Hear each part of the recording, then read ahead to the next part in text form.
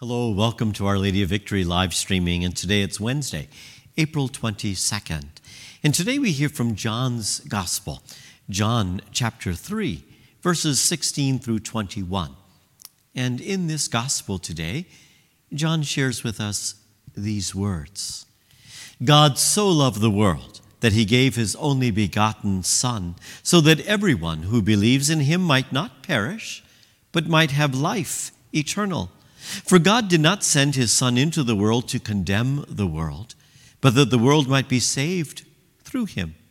Whoever believes in him will not be condemned, but whoever does not believe has already been condemned, because he has not believed in the name of the only begotten Son of God. And this is the verdict, that the light came into the world, but people preferred darkness to light, because their works were evil. For everyone who does wicked things hates the light and does not come toward the light, so that his work might not be exposed. But whoever lives the truth comes to the light, so that his works may be clearly seen as done in God. For our salvation, the gospel of the Lord.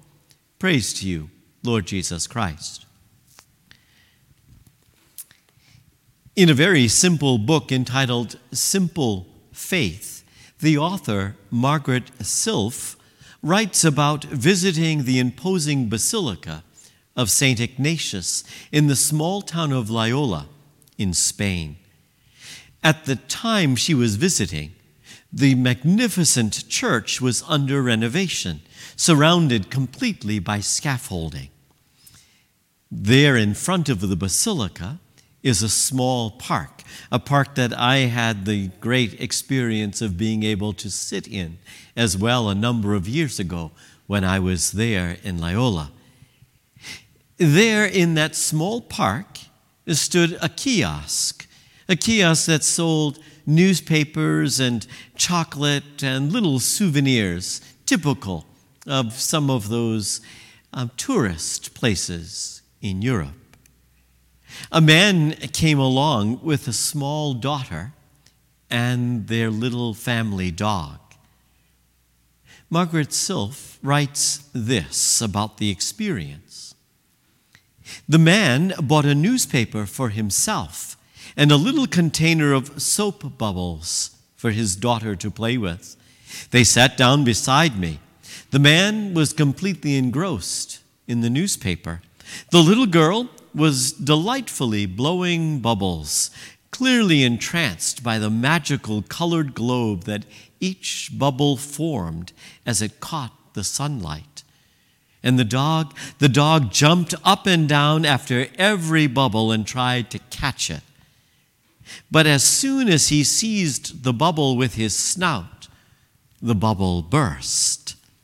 And I asked myself, Margaret says, which is teaching me more about the kingdom of God, the mighty basilica surrounded by scaffolding, or this little girl's joy at the beauty of the world reflected in her bubbles?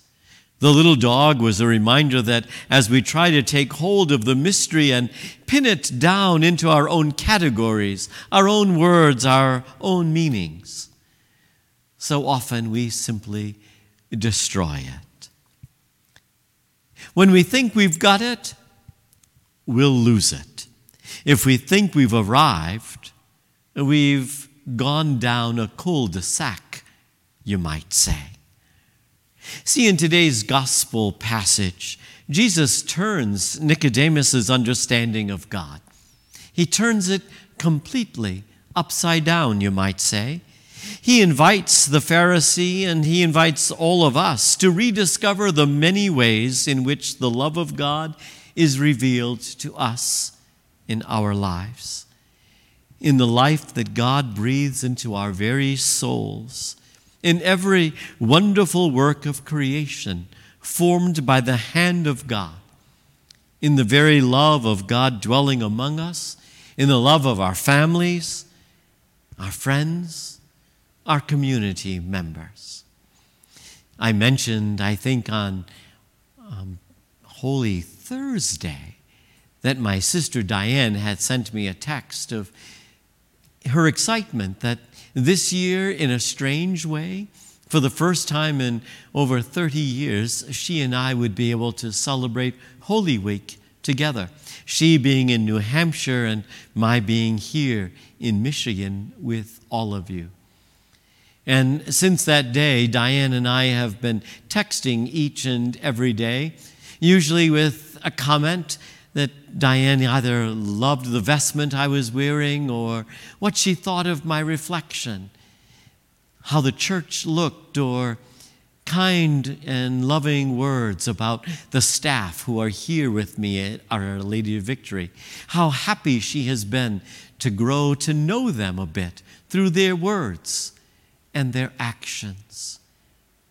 See, the very presence and the power of God surrounds us at every moment of our life, and yet we don't even notice, or we tend to look at the wrong things. See, Margaret Sylph was so struck by the reality that she had traveled to that small town of Loyola in Spain to see that church of St. Ignatius where the Society of Jesus all began. She thought it would be there in the basilica that she would find the power and the presence of God. And instead, sitting in the small park outside of the basilica, watching a little girl blowing bubbles, she discovered the very presence and the power of God, the mystery of God in our lives. That's, again, the challenge, the mystery of Easter, calling us always to look with a new perspective, to look with a new heart at the things that oftentimes you and I see over and over and over again. We do it even with the people whom we say that we love. They speak to us and we listen, but we don't really listen because we already know everything they have to say. We've already heard it all from them. But I think those are the moments when oftentimes we miss God's presence the most. That in each and every moment of our life, God is waiting to come forth, to show us the power of God's love for each of us as his own daughter, as his own son. And so let's pray together today. In the name of the Father, and of the Son, and of the Holy Spirit. Amen. Almighty God and Father, you bless us with the gifts of love through our families and our friends. You surprise us at the moments when we least expect to discover your presence surrounding us, touching us, holding us in love. Today, open up the eyes of our hearts that we might see, we might believe. You are with us. You are the God whose love has called and created us. Your love has breathed life into us, and your love journeys along with us throughout all of life's twists and turns. Help us today that we might not only see your presence, but we in turn might be your presence for someone else. We ask this in Jesus' name. Amen. And Our Lady of Victory, pray for us. And may you be blessed today and at every moment of your life until that day when you see God face to face, who is Father, Son, and Holy Spirit. Amen. God loves you.